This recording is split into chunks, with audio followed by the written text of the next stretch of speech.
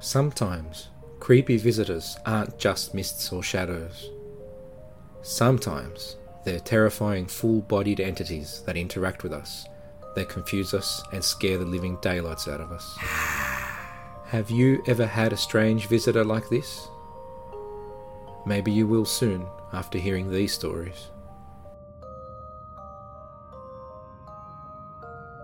Ragman.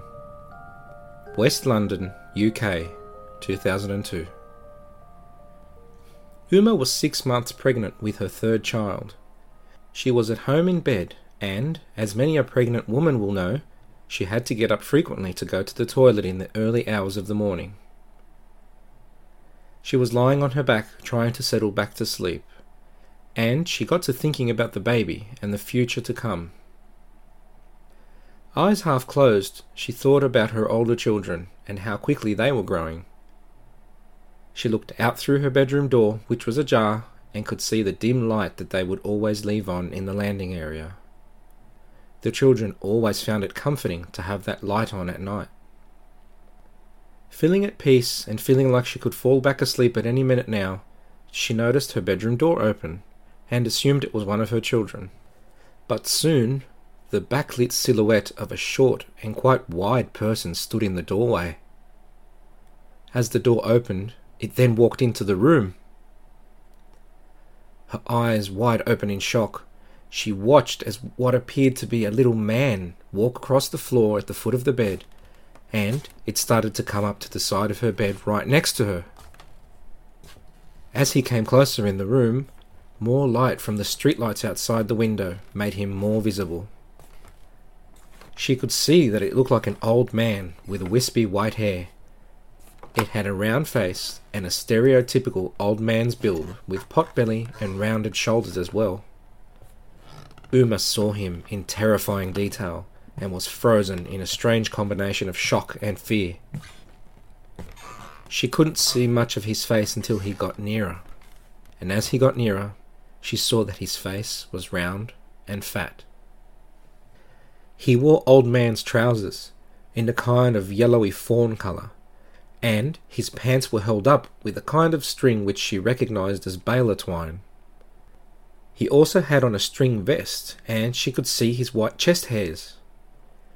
Now, you're probably wondering why she had time to see so much detail and not scream or run.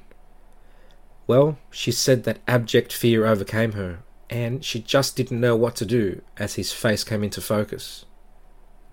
Creepily, he bent over towards her to look at her even closer. As he moved, he wheezed slightly.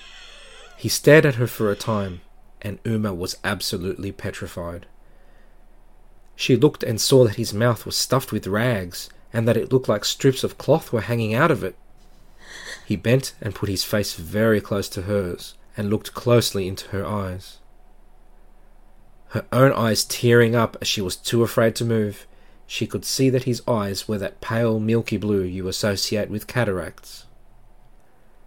As you can imagine, at this point the sheer terror was too much, and she was able to scream at him to go away and swore at him. But she still couldn't move her body. This went on for only a few terrifying seconds, but it felt like a lifetime. Her husband next to her heard her scream and woke up and shook her gently to check on her. The ugly, strange figure had disappeared, and she could move again. Had she been asleep? Hallucinating? She sat up and shook herself in disbelief. What had just happened? Uma still has no explanation, and still gets chills and goosebumps whenever she recalls her meeting with the Ragman.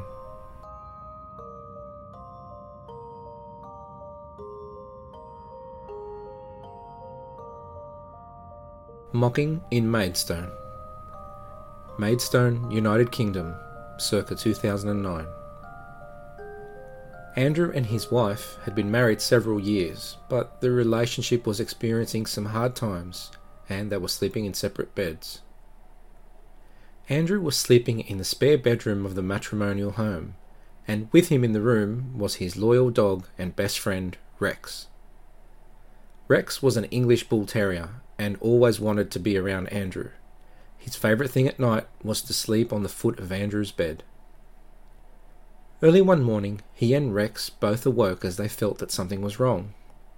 It was as if there was a presence in the room. Andrew looked around thinking that maybe his wife was in the room, but he couldn't see anyone there. His attention was soon drawn towards the door of the room, and there he finally saw it. A figure stood there by the door.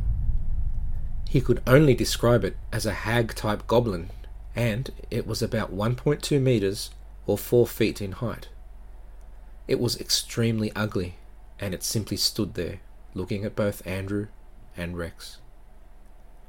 Rex noticed it too, and whimpered a little, not daring to move. This ugly creature, standing there before them, broke into a chuckle, and was soon visibly laughing at them, but absolutely no sound was coming out of its mouth, and it made no sound as it moved about either. Poor old Rex was clearly spooked. With his ears down in fear, he looked at Andrew as if looking for an explanation, and then looked slowly back at the hag. Rex let out another soft scared whine as he stared in obvious fear of this thing being in the doorway. The vision may have only lasted a short time, but Andrew felt scared and intimidated in an encounter that seemed to last ages. After the creature had had its fun, terrifying and mocking Andrew and Rex, it simply vanished. Unable to sleep for the rest of the night, Andrew sat up with Rex and watched TV. Now, though it may not be related to the creature, 3 weeks after this happening, Rex was diagnosed with cancer and died several weeks later. And in 3 months' time, Andrew and his wife had completely separated. To this day, Andrew knows what he saw was real and hopes to never, ever see it again. Our bodies come in different shapes and sizes, so doesn't it make sense that our weight loss plans should too?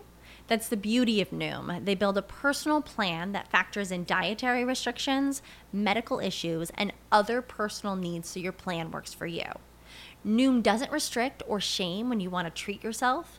Their flexible program focuses on progress instead of perfection. You don't have to give up carbs or anything. And with their daily lessons, you can learn something new about your food choices every day.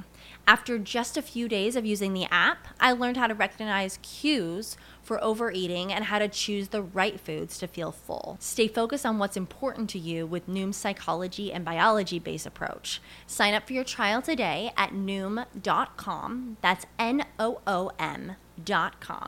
And check out Noom's first ever cookbook, The Noom Kitchen, for 100 healthy and delicious recipes to promote better living. Available to buy now wherever books are sold. Support for this podcast and the following message come from Corient. Corient provides wealth management services centered around you. They focus on exceeding your expectations and simplifying your life. Corient has been helping high achievers just like you enjoy their lives more fully, preserve their wealth, and provide for the people, causes, and communities they care about. As one of the largest integrated fee-only registered investment advisors in the U.S., Corient has deeply experienced teams in 23 strategic locations. Corient has extensive knowledge spanning the full spectrum of planning, investing, lending, and money management disciplines. Leverage Corient's exclusive network of experts to craft custom solutions designed to help you reach your financial goals, no matter how complex they may be. Real wealth requires real solutions. For more information, connect with a wealth advisor today at Corient.com. That's Corient.com. Corient.com. Wake up and smell the gnocchi. Claremont Meadows, New South Wales, Australia, circa 2010. Frida was fast asleep in her bed. Her husband fast asleep next to her. She'd had a big day at work and was glad to have some shut-eye. She must have been in a deep sleep for a while because she doesn't recall being restless. But at some very early hour of the morning, she suddenly felt as if someone were touching her leg.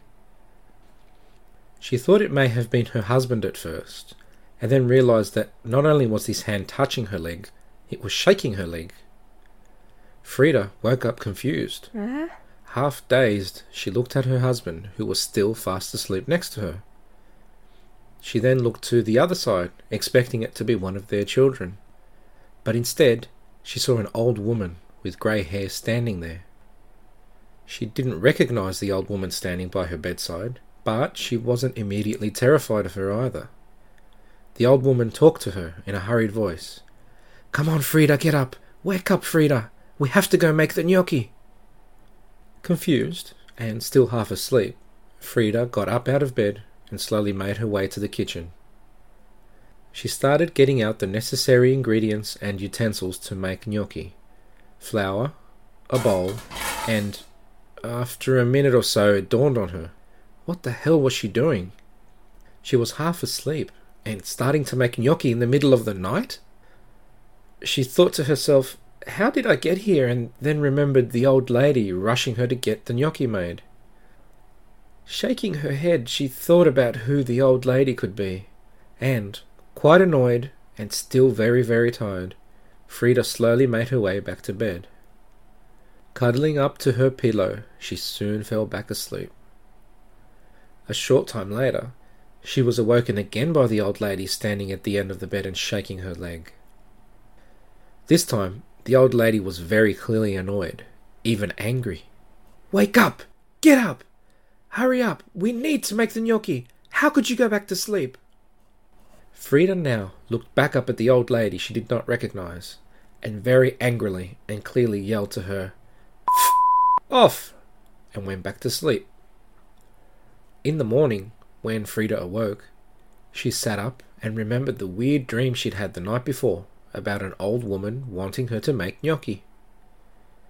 Almost giggling to herself about the weird dream, she decided to go to the kitchen to make her breakfast. Standing at the doorway to the kitchen, she froze in shock. On the bench were all the items she had taken out the night before to start cooking. Maybe it hadn't been a dream after all. Thanks for joining me, and don't forget to listen in next time for more chilling true tales. If you'd like to subscribe, that would be fantastic, and you won't miss another episode. If you'd like to submit your own chilling true tale, so that your story might be featured in one of these episodes, contact me on seekersosparanormal@gmail.com. Email details are in the description. Thanks again for joining me. Until next time.